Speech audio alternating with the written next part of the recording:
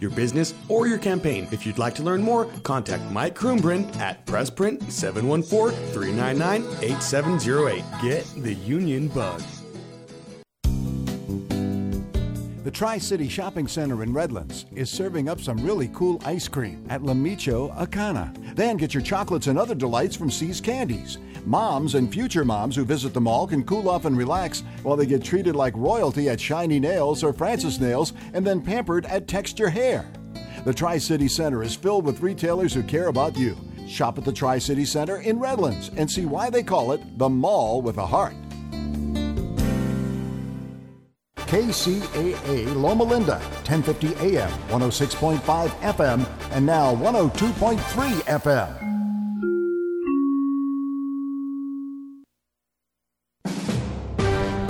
NBC News Radio, I'm Brian Shook. Republicans in Congress are pushing for a nationwide ban on abortions. Jody Arrington of Texas says he's working on a bill that's modeled after legislation in his state which doesn't have exceptions for rape or incest.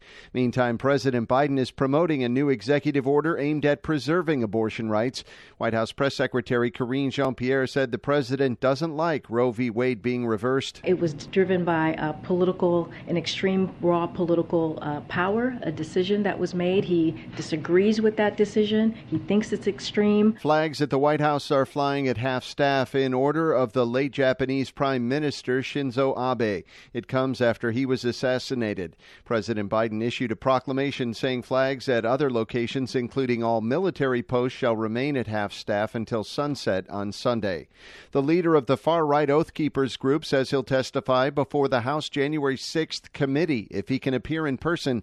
Stuart Rhodes is currently in jail while awaiting trial. He said he wants the panel to work with the U.S. Marshals Service to allow him to testify at the Capitol building with his legal counsel. California Governor Gavin Newsom is announcing that California will start making its own insulin.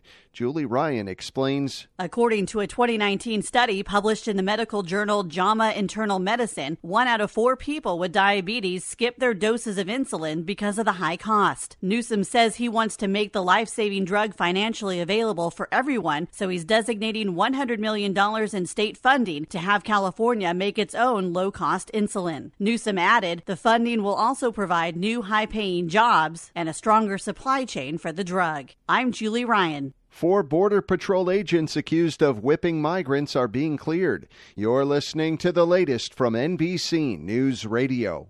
KCAA Radio has openings for 1-hour talk shows. If you want to host a radio show, now is the time. Make KCAA your flagship station. Our rates are affordable and our services are second to none. We broadcast on 3 terrestrial frequencies to a population of 5 million people. Plus, we stream and podcast on all major online audio and video systems. If you've been thinking about broadcasting a weekly radio program on Real Radio plus the Internet, contact our CEO at 281-599-9800. 281-599-9800. You can Skype your show from your home to our Redlands, California studio where our live producers and engineers are ready to work with you personally. A radio program on KCAA is the perfect work from home avocation in these stressful times. Just type KCAAradio.com into your browser to learn more about hosting a show on the best station in the nation or call our CEO for details. 281-599-9800.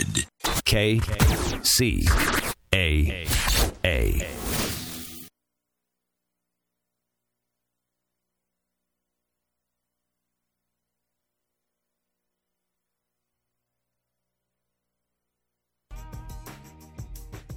Welcome to the Cowboy Entrepreneur Show, created and hosted by Scott Knudsen, to explore the crossroads of horses and business. Now here's your host, Scott Knudsen. Hi, and welcome to the Cowboy Entrepreneur Show. I'm your host, Scott Knudsen. Thank you so much for joining us today. Whether you're listening to us on the radio on KCAA, our NBC affiliate out in California, or watching our podcast on one of our platforms, we really appreciate you so much. Today we have a great show. We have Greg Dial on the show. And Greg is an experienced horseman. He's a teacher, a clinician. He has such great gentle training methods. I know you're going to love that. He's a published writer, playwright. And we probably will talk a little acting as well. So, Greg, thank you so much for being on the show. Thanks for having me today, Scott. I enjoy it. Oh man, we're going to have a great time. I was looking forward to this ever since Dr. Michael Johnson told me about you a few months ago. And he was on the show and we had so much fun talking about you. So I guess it's your turn to talk about him. Well, I have a lot I could say about Michael, but Michael and I have been, I consider Michael one of my best friends, and we've known each other for a pretty good while. We met as a result of his having published Healing Shine, and I contacted him about the book. I got the book because the book was slugged as a subtitle of a spiritual assignment. And that was something that appealed to me because I always have found working with horses and working with people with their horses to be kind of a spiritual thing on its own. And so this book that he wrote caught me, and it really caught it tugged at my heart. And so I contacted him, and we corresponded via email and became very good friends over email, and then finally met. And over the years, we have developed that friendship into a lot more than that, to the point where he really is a part of my competitive trail group's family. We all are very appreciative of him. He comes and he talks with us on some of our rides and some of our meetings. And that's where, not to jump the gun on the play that we're doing, but that's where that all came from. Wonderful. Wonderful. He's such a great man. I had such fun getting to know him better on the show. And I know the audience feedback was so wonderful. And we'll talk about that play y'all are working on and have done here in a little bit. But so how did you get involved with horses? Was it something when you were a kid you said, I want to ride horses? You grew up that way? Well, it was a girl. Always is. At the tender age of 6 years old, a girl that I went to elementary school with, I didn't grow up with horses. My father was an engineer, but a girl that I went to elementary school with and fell in love with had horses. And so I went out and got to know the horses and got to know her a little bit. And I've since forgotten her name, so obviously it wasn't that much of an impression. But I never forgot the horses. Wow. So that was really the introduction to it right there. I love it. I love it. Does crazy things, for sure, and had you climbing up on a horse. So, so do you remember your first horse? Do you remember your first ride, or what was that like? Yeah, you see, I rode one of her horses, which in retrospect, they were just ponies. But I rode some of her horses, and I began to bug my father about wanting to have a horse. Well, we lived in San Antonio, and so having a horse in San Antonio was out of the question. But I bugged my father so much that my father, with the steel trap engineer's mind that he had, decided, well, I've got a way of worming him of that desire. So he sent me out to an older German man who lived in Comal County to work on his farm and his ranch. And so I worked out there candling eggs, among other things, and cleaning stalls, among other things, for the opportunity to ride a horse every now and then. And got to do it, and it never worked the way my father intended, because it never cured me of that addiction. It just fed your fire, man. It just made you want to do more. It did. Yeah. And so what did you say? You canned eggs, or what did you do with eggs? Candling eggs, where you hold the eggs up to see if the eggs are fertilized. You hold them up to a candle and try to see through the shell whether or not the eggs are fertilized. Right. And I'd had to do that in a darkened silo with literally a candle, because everything we did on this place was very old school. So we did it with a candle and looked through there, and I can't tell you how I almost can't eat eggs at this point in my life because of that experience. So, but I did get the. Any good at it? I know this is. Well, I mean, if you ended up riding, it was worth it. But yes, you good at candling eggs? Because my wife and I around here, we tried it a couple of times, and my wife is great at it. I was not, but. There's a talent to it. If I was any good at it, I was never told, but I was also never told if I wasn't any good at it, so it worked out. Oh, my. So that fed your fire into horses. So what led you to your level? So did you just start riding the man's horses and say, I want to go a different direction? Well, we used the horses there. Everything that was on that place, you used. This gentleman was not from Hill Country German. This gentleman was from Old Country German.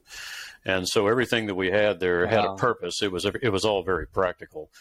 And so we used the horses to gather sheep and goats, cattle. I learned a little bit about how to rope. That involvement with horses ultimately took me much later on into training in a show barn and working in a show barn. And that was a whole other experience in and of itself. But learning to work with a horse that you knew was going to take care of you, learning to work with a horse that you knew was going to put you right behind that you were going to rope, being on a horse that knew more than you did was one of those formative things that you forget about later on, that the next horse you get on is not the horse that you just got off of. You need to learn this new horse, this other horse, rather than just assuming that that new horse is going to be just like the old one. And so that was something formative for me at the time, that it taught me that the horses were all individuals and that you needed to treat them as individuals. Absolutely. Everyone's different. Yeah. Everyone's different. Very much. For sure. For sure. So what transformed you into the gentle methods of training? So when you grew up, you had the horses on the ranch, but what started transitioning? Working in a show barn, we did things in a way that I would not say was cruel or mean or harsh, but was definitely very mechanical. And somewhere along the way, I was given a horse by someone who didn't really know what to do with it. And this horse and I had a very special connection. And so I decided that I wanted something different. I wanted something that was not mechanical. I wanted something that was much more connected. And I didn't really have anywhere to go at that time because that was 35 years ago, and there just wasn't a whole lot out there available that I knew of. A guy came out to that show barn to take some photographs, and he told me about, at that time, John Lyons had just written a book. And so I read the John Lyons book and was just entranced with all of his behavioral conditioning, all of his information about behavioral conditioning. And I thought, well, this is a direction that I want to go.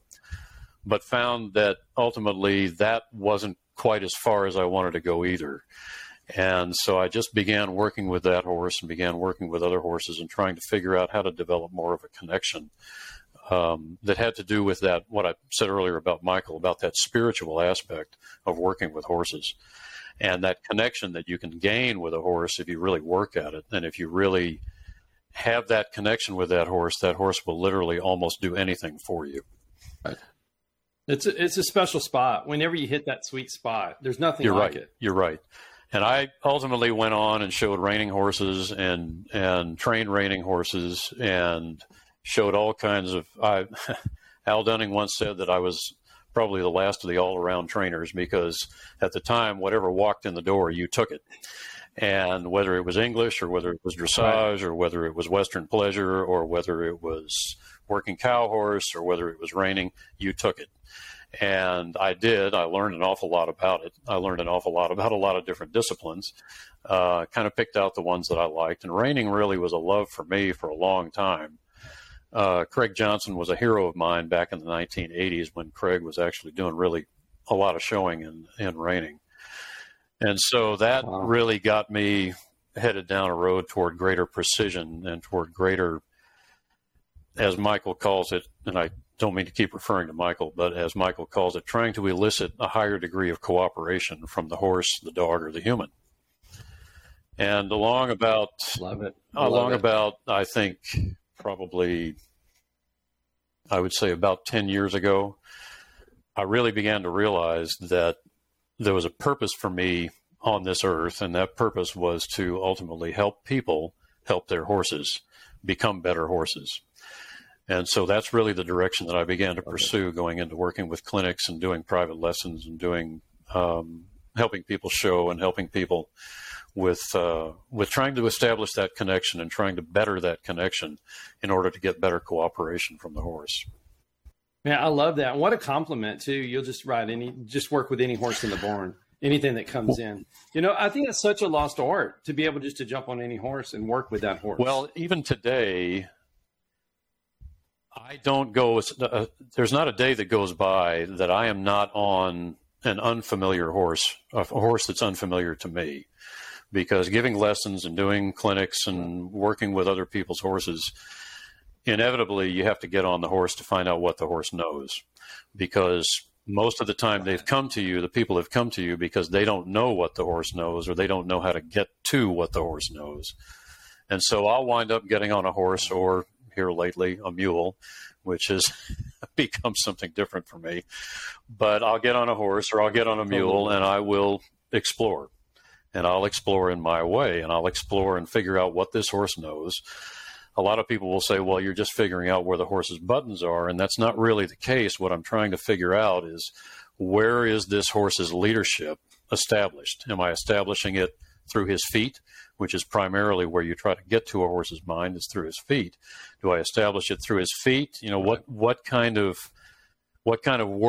application do I have to use with this horse? Because working with a horse or training a horse is really about establishing a common language that you both speak, both you and the horse. And so finding that language and coming to that central point where you both understand what's going on is really what I do with these people and with their horses. And then I can go, after I've ridden that horse, I can get off that horse and I can say, okay, here's where your problem comes from, or here's where you are missing the mark in trying to get this horse to understand what you want. I love that. I love how you let the horse tell you. That's the thing about most of what I do, and that's what I think makes a little bit of what I do different. I don't do canned horsemanship clinics. I don't do canned lessons. I don't do a specific outline. I find out what it is that people need and what the horse needs. And one of the things that's pivotal to what I do is understanding that the horse, if you listen, will tell you everything that you need to know. Yeah. And that's one of the things about communication. Absolutely. Is we always think about communication as being, well, I'm going to tell this. If I tell this horse what to do, he'll do it, if I tell him the right way. But in order to know how to tell the horse what it is that you want, you have to listen to the horse first. And we're not usually very good at that. And if I can get people to listen to the horse, Absolutely. Then I can get them to improve their horsemanship. I love that. So what started the flip? Maybe it wasn't a flip, but what started you in the mode of just training, just can training, to this? Was it one particular horse, one situation? That's a good question, Scott. I don't know that I'd have to take the time to look back over my career and kind of figure that out. That horse that I told you about that was given to me ultimately stayed with me for 30 years. And so I had a lot of time with him, and he taught me a lot. But what he taught me right at the very beginning, this is going to sound kind of airy-fairy or kind of weird, but what he taught me right at the beginning was that what was essential to have was the love for the horse. And the love for the horse that I'm talking about is not all puppy dogs and pink ribbons or feed them cookies and pat them on the neck. What I'm talking about is an understanding of the basic nature of the horse, not just as a prey animal, which we all understand now, but also understanding what that means in terms of their communication and in terms of their worldview. So every horse is going to come to you and they're going to ask you one question, and it's the same question no matter the horse. Some horses ask it all the time. Some horses seem to very rarely ask it. And that question is very simple. Am I safe? Now, if you don't have the answer for that because you didn't hear it, or because you weren't listening, or because you were too busy, or because you have your own agenda and you didn't hear it, that horse is going to say, you know what? I'm taking care of me. You take care of yourself. And you just lost that trust in the horse. That's how you establish leadership, is convincing that horse, because horses are all or nothing, convincing that horse that no matter what you do, you're not going to get them killed. Right. I love that. It's three simple words, and you just broke it all down that quickly. Man, I love that so much. And when we come back, we're going to take a quick break. And when we come back, we're going to expand on that, those three simple words, and learn some more training tips and get some more advice from Greg Dial. We'll be right back after these messages. Scott will be right back with more. Hi, I'm Scott Knudsen, host of the Cowboy Entrepreneur Show, heard on KCAA Fridays, 3 p.m. Pacific. I'd like to talk to you about something I'm very passionate about. Those that know me know I love my coffee. In the morning, afternoon, and even late in the evening, I enjoy a good cup of coffee almost any time of the day. Now, my team at the Cowboy Entrepreneur Show has been working for several months on creating and introducing our own brand of coffee. We wanted to make sure that we got it just right. We don't want to put our name on anything unless we're 100% certain that it's the best product available, and we've finally done it. We have created a wonderful line of coffees, 13 fantastic flavors offered in whole bean, ground, and K-Cups, any way you like to brew your coffee. Now, each of our coffees carries our brand, the very same brand that we put on our horses, our trailers, and our chaps. So you know that this is a quality product. And we only use 100% Arabica beans, the very best beans available. Just listen to some of these wonderful blends and flavors. Jamaican Me Crazy, Honduran San Marcos, Chocolate Cherry Amaretto, Breakfast Blend, and my very favorite, Haley's Blend.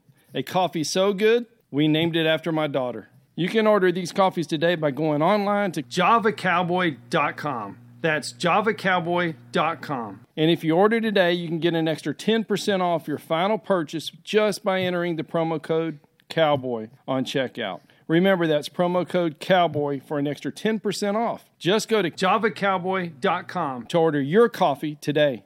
Hello, I'm Scott Knudsen, host of the Cowboy Entrepreneur Show. I want to tell you about a product I've tried and I love, and I feel the Cowboy Entrepreneur audience will as well.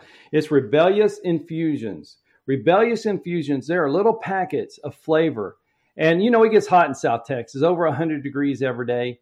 And I like my water, but it's water. So I use these infusions, put them in my water. It makes it cold. It's great flavor, 0 sugar, 0 calories. It's pure energy infusions. Rebellious Infusions. Go to drinkrebellious.com or on all social media platforms. Drink Rebellious.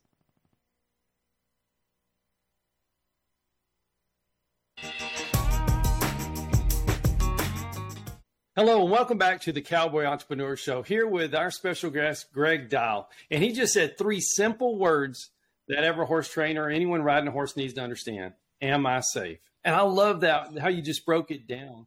Can you give an example of a situation where maybe that might be great to listen to? Sure. Just yesterday, I had a gentleman come to me with a horse, and this gentleman has been showing this horse in stock horse competition. And he came to me and he said, I'm having trouble with gaits. This horse does not want to approach a gate, does not want to work a gate. And so I worked with him a little bit, and I said, well, let's see. I said, I have a gate set up over here in the arena. I said, I want you to walk up to that gate. Don't think about working the gate, but walk up to that gate and ask that horse to approach the hinge end of the gate and put his nose in the corner. So he was really in a 90-degree corner between the gate and the fence. And that horse got within about 8 feet of that corner and stopped and sucked back and said, no, I'm not going to go. I'm not going to go. And we worked through it a little bit. And I told him, I said, what you need to do is take this down to its smaller pieces because you're trying to do too much. You've bit off too much. You can't think about working a gait until you begin to address what is basically this horse's fundamental claustrophobia. And horses are basically claustrophobic. And when I say claustrophobic, I don't mean just about being in a tight space. I mean having their ability to flee, which is their primary defense, taken away from them. So if you put them in a corner like that, where you've taken away 2 degrees of escape, they can't go where the fence is and they can't go where the gate is. Well, all of a sudden that horse begins to get a little bit anxious about that. And trying to approach the gate and work the gate without working through that basic claustrophobia is going to be a big mistake because you're going to be trying to force the horse to do something when he's already up in his head thinking, you know what, I need to get out of here. And he's not going to be listening to what you're asking for with the gate. Makes sense. I love how it's just so you break it down to find the most simplest part and try and fix that first. Well, that is the thing about this is the training to me, and I've quit calling it training because really it comes down to teaching. I don't want, if I had kids, I wouldn't want my kids going to school to be trained. I'd want them to be taught. Well, it's the same way with the horse. Teaching to me is an interactive thing rather than a lecture or rather than a rote drill training. To me, it's an interactive thing. The horse is talking to me and I'm talking to the horse and we have this conversation, and it is a very much a constant conversation. But you have to have that conversation just like when you're teaching a language to a child. You have to break it down into small bites. And so what you have to do with the horse is look at all these small bites, begin to put those together before you try to put together the whole thing. Teaching a rollback, for example, and I know you know what a rollback is, and I hope most of your listeners do. Mm-hmm. But teaching a rollback, well, what's a rollback? Well, it's 3 pieces. It's a stop, a turnaround, and a departure. So if you take it apart and then begin to take apart the stop and work on the stop and then work on the turnaround and then work on the departure, and within those, you'll even find smaller pieces that you need to work on. Then once you've got all of those, then you can begin to put it together into that more complex maneuver. I love that. And, it's not just go out there and just do a rollback or open a gate. You have to break it down, like you say, and it's a process. Right. For sure. There's no quick teaching methods. No, there's not. And in fact, it's funny that you say that, because one of the things that I say, I occasionally will work with high school kids who come and they want to know, okay, well, what do I need to do to become a horse trainer? And my simple answer to them is the first thing you need to do is learn to wait, because you're going to spend a lot of time waiting. I love that. That's absolutely the truth. I try to present things to the horse and let the horse figure it out. I love that. So what is a high school kid that maybe sees everything so fast when you just say you have to wait and listen? Do they comprehend that? Do they understand that? Or they think they do.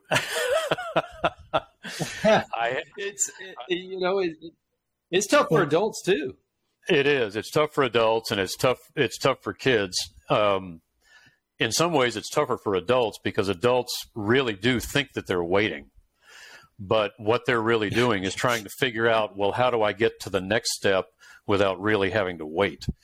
And it's interesting to me that these kids will come in and they'll say, well, what do you mean? I say, well, look, I'm presenting the horse with a scenario or with a problem, and I want the horse to try to figure it out in order to try to learn from that process of figuring it out. And so they think that the horse has got it figured out well before the horse actually has even started processing it. And adults are very much the same way, except that with adults, there's a certain amount of anthropocentric notion to the human that, well, I'm more important than the horse is. So when I think the horse has waited long enough, well, then the horse has waited long enough. But that's not the case.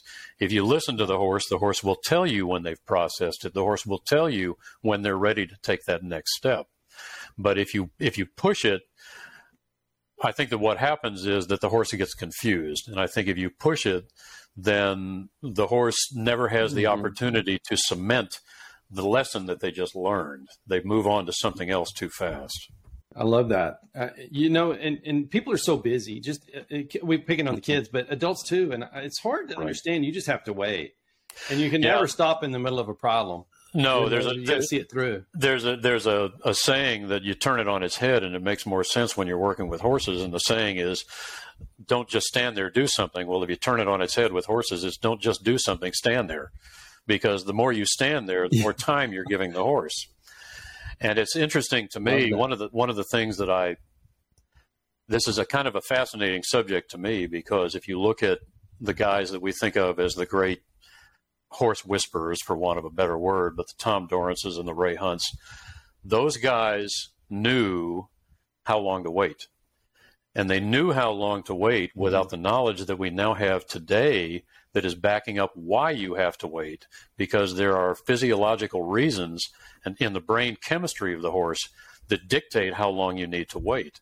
And that's what's interesting to me is people like Steve Peters and the trainers that work with him, like Martin Black and Mark Rashid, they are now learning, okay, well, there's a sound physiological basis to why we present this, why we wait for that horse to process, lick, chew, relax, show us that he's ready to move on to the next thing.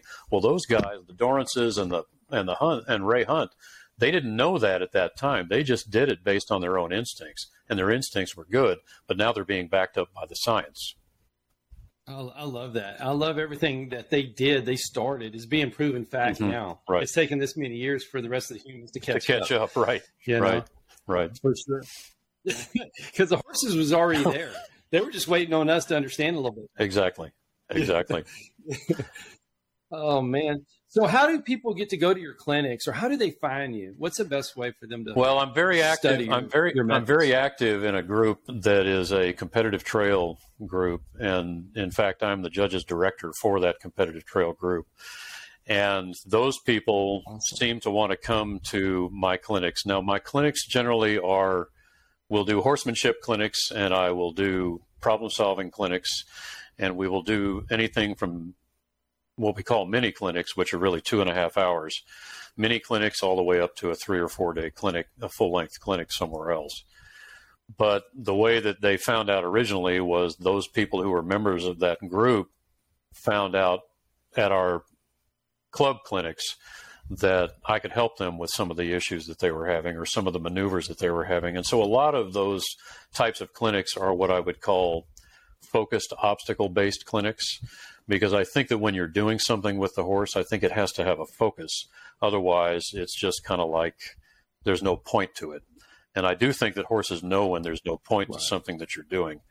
So they will find me on Facebook. There's a Greg Dial Horsemanship Clinic page on Facebook. There's also a Gentle Rein page on Facebook, because the name of my business is The Gentle Rein, REIN, and it has been for the last 20 years.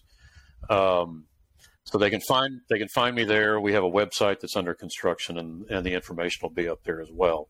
The clinics right now are pretty much limited to Texas, Oklahoma, and New Mexico. We've done clinics in those venues, and the clinics, I don't do canned clinics. As I said earlier, I don't have a horsemanship 1, 2, and 3, but what I do have is we'll send out a polling questionnaire to ask people, what is it that you want to work on? What areas do you want to concentrate on? What areas do you want to spend your time with? And we will put together a custom program for them and a custom clinic for them that will address those issues. One of the things, too, that's different about my clinics is that I like to spend the time with the people. I don't want them to come and be in the arena for 8 hours and then go home. I want them to come. I want them to sit down and break bread at lunch with me and with my assistants. I want us to have a meal in the evening so we can discuss what went on that day, because I think that that really helps cement a lot of this stuff in people's minds, what we did, if we sit down and we talk about it afterwards, rather than just, okay, well, here are your exercises. Now go home and sleep on it and come back tomorrow. I love that. I love how you get to know the people, and they get to spend time with you too. And not like you do the horse, you just listen. There's an interesting part of my background. I taught tennis for a very brief period. I taught tennis because I wasn't very good at it, but I was able to teach it for a short while. And I went and I studied some teaching methodology with a guy out in California. And one of the things that he said was, and this, I know other teachers know this, but I did not know it at the time, was that it is up to the teacher to adapt the teaching style to the student's needs. And so you have people who are visual learners, you have people who are verbal learners, people who are oral learners, you have people who are experiential learners, and they have to learn by doing it. And so it's up to me to figure out, okay, when you're working in a clinic setting, this person learns verbally, this person learns experientially. So this person over here has to actually go out and do it. This person has to have it explained to them in such a way that they understand it. And so that is one of the things about clinics, is that you really need to know your people, and you really need to understand pretty quickly how it is that they learn, so that they will learn, so that you can tailor your approach to their needs.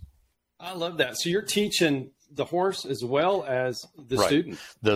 At the same time. The Gentle Rein has, or used to have as a part of its logo, the saying, teaching the horse and training the rider, because very often working with the horse is a lot easier than working with the human, as I'm sure you well know.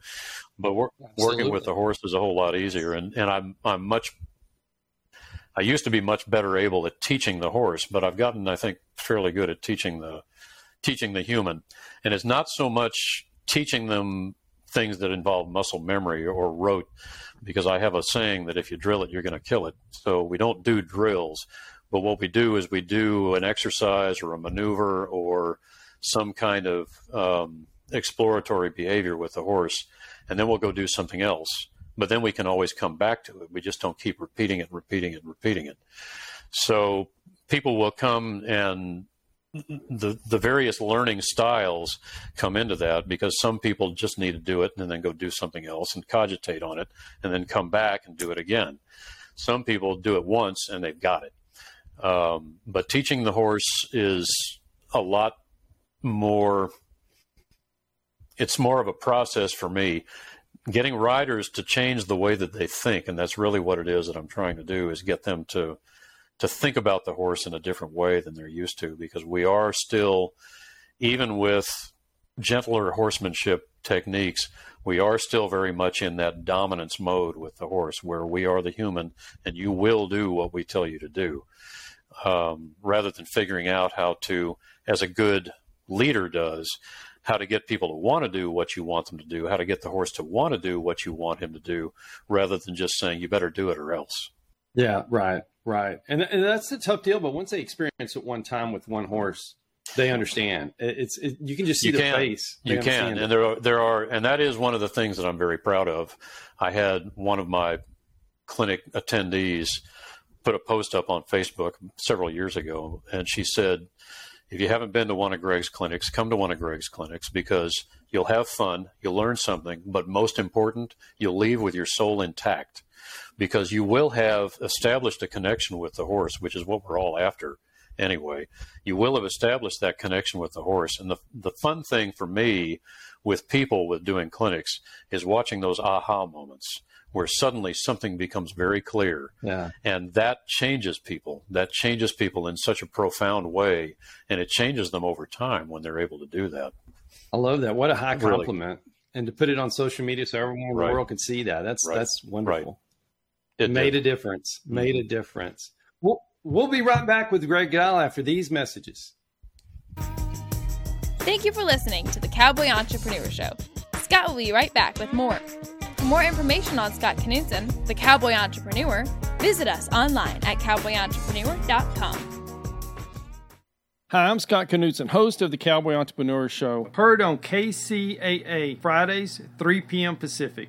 I'd like to talk to you about something I'm very passionate about. Those that know me know I love my coffee. In the morning, afternoon, and even late in the evening, I enjoy a good cup of coffee almost any time of the day. Now, my team at the Cowboy Entrepreneur Show has been working for several months on creating and introducing our own brand of coffee. We wanted to make sure that we got it just right. We don't want to put our name on anything unless we're 100% certain that it's the best product available, and we've finally done it.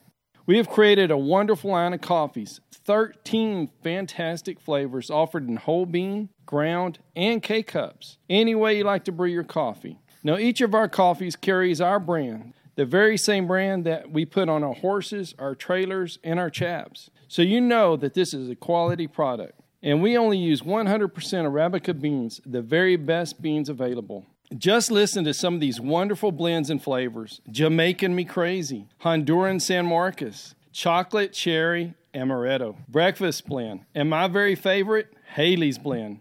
A coffee so good, we named it after my daughter. You can order these coffees today by going online to javacowboy.com. That's javacowboy.com. And if you order today, you can get an extra 10% off your final purchase just by entering the promo code COWBOY on checkout. Remember, that's promo code COWBOY for an extra 10% off. Just go to javacowboy.com to order your coffee today.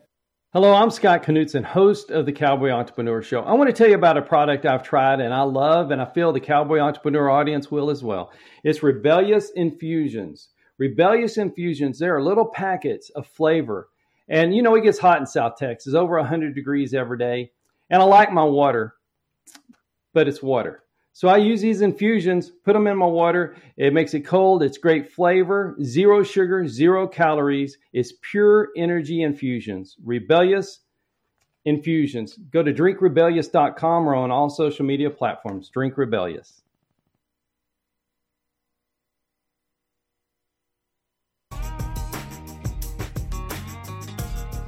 Hi, and welcome back to the Cowboy Entrepreneur Show with Greg Dial. Greg, so we were just talking some strategies and people posting great things after they attend your clinics. And can you give somebody a tip, maybe if they're not a horse trainer, even own a horse, but they're watching the show because of the business side, the entrepreneurship side.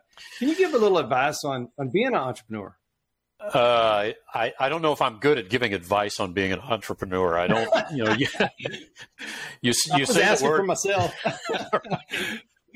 You say the word entrepreneur, and it conjures up the idea of somebody getting out and working really hard and making lots of money. And, that may be one metric of it. But to me, when I think of entrepreneurship, I really think about success. Well, what's your definition of success? And again, the common metric is always going to be the money. And you're familiar with the saying, and I'm sure all of your other people are too, you're familiar with the saying, well, do what you love and the money will follow. And I think that that's probably true to an extent. The money will follow, but I think that what's more true is if you do what you love, the money won't matter. And it's not that the money part of it doesn't matter and that you won't make money, but what it is that you will derive so much satisfaction from doing what you love to do that the money part of it is incidental. That comes along because you love what you do, not as a result necessarily of what you do, but because of your love for what you do. I was, back in 2016, I was given a gift, and that gift was almost dying twice. And that gave me a great appreciation for the time that you have left, which we all think when we're young that, well, the time is infinite, but it's not. And so having that experience gave to me an appreciation for what was truly important in life. And I will also say that up until that point, my feeling about what is my purpose here, what did the good Lord put me on this earth for, was a little bit scattered and a little bit, I think, probably diffused. Well, that sharpened it up for me, that you only just have so much time left. So you better use it wisely. You better use it productively. And figuring out what your purpose is, why you were put here on this earth. Well, my purpose, I figured out, was to help people help their horses, and to do it in a kinder way, a gentler way, a way that elicited higher cooperation from the horse, and did it in a way that allowed people to feel good about what they were doing. So that was my purpose. Well, that purpose drives me, and anything that is not keyed into that purpose has suddenly lost importance for me. And so all of the things that I used to do as pastimes or as hobbies or spending a lot of time or money doing, those things have all kind of fallen by the wayside. And it's not that I don't enjoy them. It's just that that's not what's important in my life anymore. And so I spend my time and I spend my effort and I spend my energy on that purpose and on following that purpose and on trying to make that purpose real for as many people as I can. So when you ask me what is entrepreneurship, to me, entrepreneurship is success. But for me, success is doing what I love. Man, that's so great, man. That's so beautiful. And it's hard for people to get to that point. But once they're at that point, everything changes. It does. Kind of like and everything changes. And I think that everything also becomes much clearer. Because that one of the two of the cornerstones for me of working with horses are consistency and clarity. And it's the same way for me in my life, trying to be consistent and trying to be clear in my life with where I'm bending all of my effort and where I'm putting that energy. And I think that if you love training dogs, if you love painting, if you love carpentry, if you love whatever it may be, those decisions for what you should do will be made for you if you commit yourself to that purpose. And if you don't commit yourself to that purpose, you're going to flounder around like I did for a long time. Oh, man, I'll tell you. So we were talking before the show. We're both in Texas, so it's over 100 degrees every day. And, it is. And we were just talking about training. And you were telling a story where your whole born, you would work the horses so much earlier in the day just to help the horse. So your whole business kind of flipped the time. Right. Would you mind just telling that story? And then I know everybody's going to want to hear about some acting stories. And there are plenty of those. You working where we work, and you do the same thing, working your horses. There's a point at which, and I forget what it is because I don't even pay attention to that anymore. I don't even try to get close to that, where you take the humidity and you add it to the temperature. And if that adds up above a certain point, you shouldn't be working your horse. Well, if it's too hot for me out in the sun for more than a half an hour, I'm not going to ask that horse to work out there in that for more than a half an hour. And I'm pretty hardy when it comes to working in the heat because I am a South Texas boy. I've lived here all my life, except for spent 6 years in New York. But I've lived here all my life. I'm used to the heat, but I can't ask these horses to go past that. Bob Loomis used to have a theory that if you ran a horse out of air, and what he meant was if you worked the horse too hard for too long, you were going to lose that horse's trust and you were going to lose that horse's confidence. And basically you were going to break the horse physically. And so I'm real careful about not breaking the horse physically. So yes, if I need to get up at 3 o'clock in the morning, if I have a covered arena with lights, which I don't anymore, but if I still did, if I had a covered arena with lights, I'd get up at 2 or 3 o'clock in the morning and go work horses until the sun came up, and then go take my nap and then go rest in the afternoon. But I'd make sure that the horse's welfare is taken care of first. Love that. I love how you just change your whole concept of training for the horse. You do. And just like a business model, you change for your customers. So right. That's great. So let's talk New York. Let's talk New York. So the 6 years you were in New York. Well, So what caused you to go up there? Well, I decided, like so many young people, I'll tell you an interesting story about that too. So many young people that I wanted to go to New York and study acting and get some work going into acting, because it occurred to me that, well, acting would be great because it's very remunerative and it's very interesting because it's different all the time. That's not really the way it is. It's actually it's a very bad way to live. It's a very poor way to live, because at the time that I was trying to do it, I think that if you look at Actors Equity and if you looked at SAG and AFTRA, I think only 3% of the people at the time were making an income above $8,000 a year. And even at that time, that was still just not enough money to get by on. It's also, and I really hadn't been prepared for this, it's also, you deal with a lot of daily rejection. And it's really, really wearing on you to deal with that much nonstop rejection over time. And I finally decided that, this just really wasn't for me. I could spend my life doing something more fulfilling than going to audition after audition after audition. And don't get me wrong, I worked.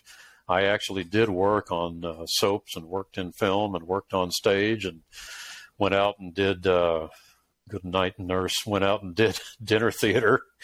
And I mean, I did it all for a while, but and it was what the interesting story I was going to tell you was I did spend a little bit of time out in California, training out in California because I had to have a job, but also auditioning out in California at the same time. And you could go in, and we used to talk about this, that you could walk into a Vons or a Ralph's, which were the equivalent, and they may still be there, but they were the equivalent of H-E-B here, the big food chains, the big food store chains. You could walk in and you could ask any checkout clerk, hey, how's your screenplay coming? And 85% of the time you'd get an answer, well, it's really doing well, or well, it's in so-and-so's hands, or well, it's out there, or well, they said save the brass. So there was always an answer because everybody is trying to do the same thing. So, right. Oh my! Save the brass. Just save it. Oh my! Yeah. So, what was your favorite acting role? Oh, good. I would probably say one of the most fun shows that we ever did was Lone Star, and so that's a Texas-based play, and it's about a couple of brothers, and that was a fun show to do because it's funny. It was a heck of a funny show. There was another show called I Hate Hamlet, and I Hate Hamlet is a show that is about a guy who's going to come play Hamlet, and he happens to rent John Barrymore's old apartment, and the apartment's haunted with the ghost of John Barrymore, and John Barrymore comes to him and tells him all about how to do the role, and I got to play John Barrymore for that, and that play was a lot of fun too. It was a lot of fun. Very cool. Very cool. So you said you were on a soap opera? Well, I was on two of them. There was soap. I had what I would call jokingly a recurring role in All My Children. So whenever they needed a cop to come pull somebody over or to come give a ticket or to arrest somebody, they always called me. And then there was also another short-lived soap called Loving, and I was a detective on Loving. Wow. Very cool. Very cool. So what's your favorite? Is it to play a policeman, a cowboy, or was there another role that you really loved? I've always enjoyed playing a Western role, playing a cowboy or playing a lawman, not just a policeman, but a lawman. And I don't know. That's been 40 years ago. So my recollection of that is quite distant at this point. So when you ask me what do I like to play, I haven't even really thought about it in so long. So it's hard to say. Oh, that's so cool. So cool. So with Dr. Johnson, y'all just wrote a play. Is that correct? Well, we kind of did. It's Michael is he's come out to our competitive trail group, and he's given talks, and I don't want to call them talks because they're not really talks, but he does talk about horses, and he does talk about humans, and he talks about how to get the two together. And so he's been coming to some of our rides and to some of our events and doing that. Well, we had a ride up in Albany back in May, I think it was. And prior to that, back in February, he said, I'm just not sure I'm really up to coming out and doing another presentation. And I said, well, don't. I said, just come on out, just hang with us. And he said, well, I'll think about that. And so the next week I said, well, just come on out and hang with us. He said, that may not be enough. I said, well, we'll invite people to come around and sit around, and we'll sit on a picnic table and we'll just talk. He said, well, I'll think about it. So a week after that, it became, well, come on out and we'll do a little question and answer. Well, I'll think about it. And so this went on for a little while until finally he called me up one day and he said, I know, let's do a play. And it's like the Little Rascals, And so I said, okay, well, that's a little more structure than I had in mind. I kind of had an idea that what we would do is just, maybe do a little bit of improvisational stuff, just talking like Michael and I always do 2 or 3 times a week. We just call and we talk, and we'll talk for an hour. And we'll talk about horses, and we'll talk about people, and we'll talk about psychology, and we'll talk about all kinds of stuff. And I said, that's kind of what I had in mind. Well, he wanted it to have a little more structure, and he wanted it to have music, and he wanted it to have this, and wanted it to have that. And so I said, okay, well, let's put it together. So we sat down and we came up with I won't say it's a script, it was an outline. So we came up with an outline of what we wanted to do. And there's a song that I wanted him to play. And that song is about one of his mentors, one of his roping mentors. And so that song became the centerpiece of this.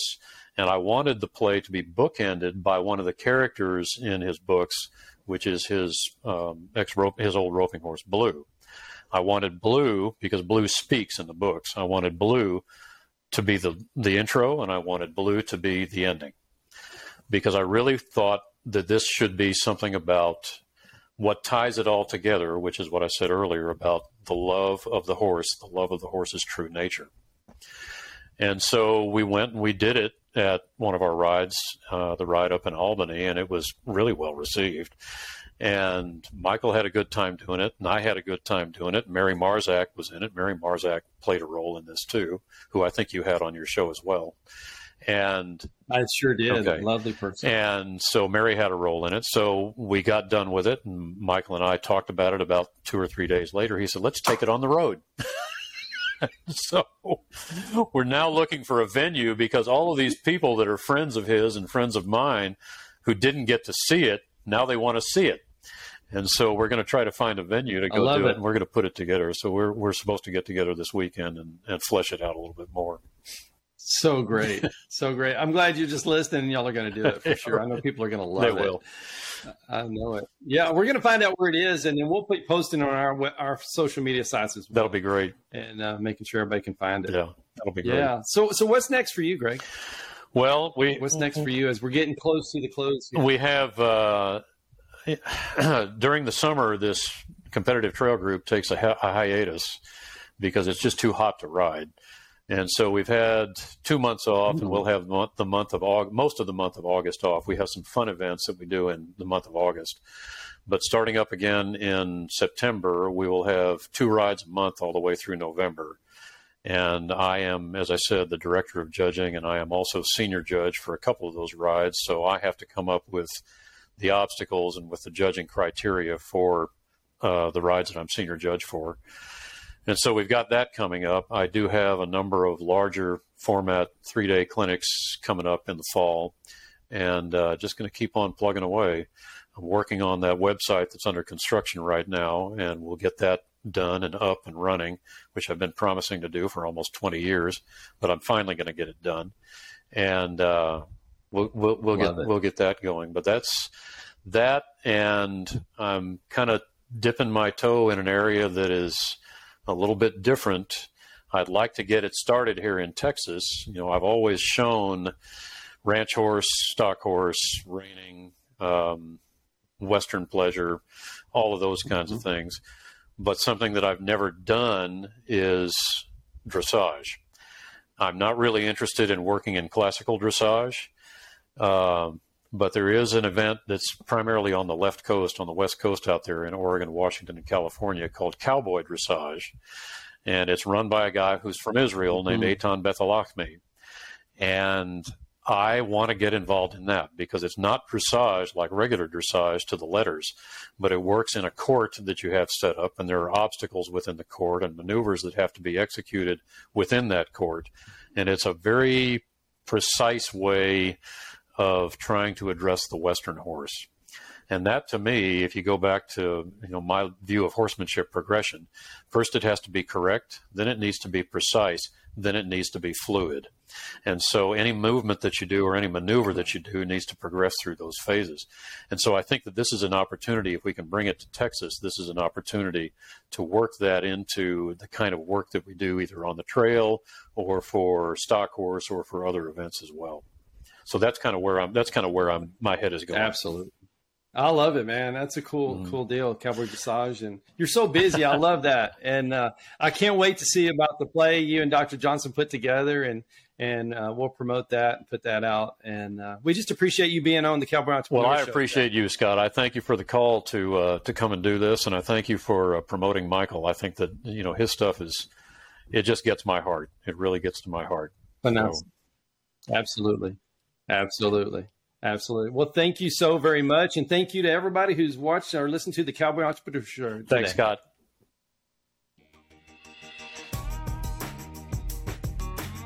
Thank you to all the great sponsors of the Cowboy Entrepreneur Show. If you or your business is interested in being a sponsor of the Cowboy Entrepreneur Show, please call our office at 830-992-1786 or visit our website, cowboyentrepreneur.com. Hi, I'm Scott Knudsen, host of the Cowboy Entrepreneur Show, heard on KCAA Fridays, 3 p.m. Pacific. I'd like to talk to you about something I'm very passionate about. Those that know me know I love my coffee. In the morning, afternoon, and even late in the evening, I enjoy a good cup of coffee almost any time of the day. Now, my team at the Cowboy Entrepreneur Show has been working for several months on creating and introducing our own brand of coffee. We wanted to make sure that we got it just right. We don't want to put our name on anything unless we're 100% certain that it's the best product available, and we've finally done it. We have created a wonderful line of coffees, 13 fantastic flavors offered in whole bean, ground, and K-Cups, any way you like to brew your coffee. Now, each of our coffees carries our brand, the very same brand that we put on our horses, our trailers, and our chaps. So you know that this is a quality product. And we only use 100% Arabica beans, the very best beans available. Just listen to some of these wonderful blends and flavors. Jamaican Me Crazy, Honduran San Marcos, Chocolate Cherry Amaretto, Breakfast Blend, and my very favorite, Haley's Blend. A coffee so good, we named it after my daughter. You can order these coffees today by going online to javacowboy.com. That's javacowboy.com. And if you order today, you can get an extra 10% off your final purchase just by entering the promo code COWBOY on checkout. Remember, that's promo code COWBOY for an extra 10% off. Just go to javacowboy.com to order your coffee today. Hello, I'm Scott Knudsen, host of the Cowboy Entrepreneur Show. I want to tell you about a product I've tried and I love, and I feel the Cowboy Entrepreneur audience will as well. It's Rebellious Infusions. Rebellious Infusions, there are little packets of flavor. And it gets hot in South Texas, over 100 degrees every day. And I like my water, but it's water. So I use these infusions, put them in my water. It makes it cold. It's great flavor, 0 sugar, 0 calories. It's pure energy infusions. Rebellious Infusions. Go to drinkrebellious.com or on all social media platforms. Drink Rebellious.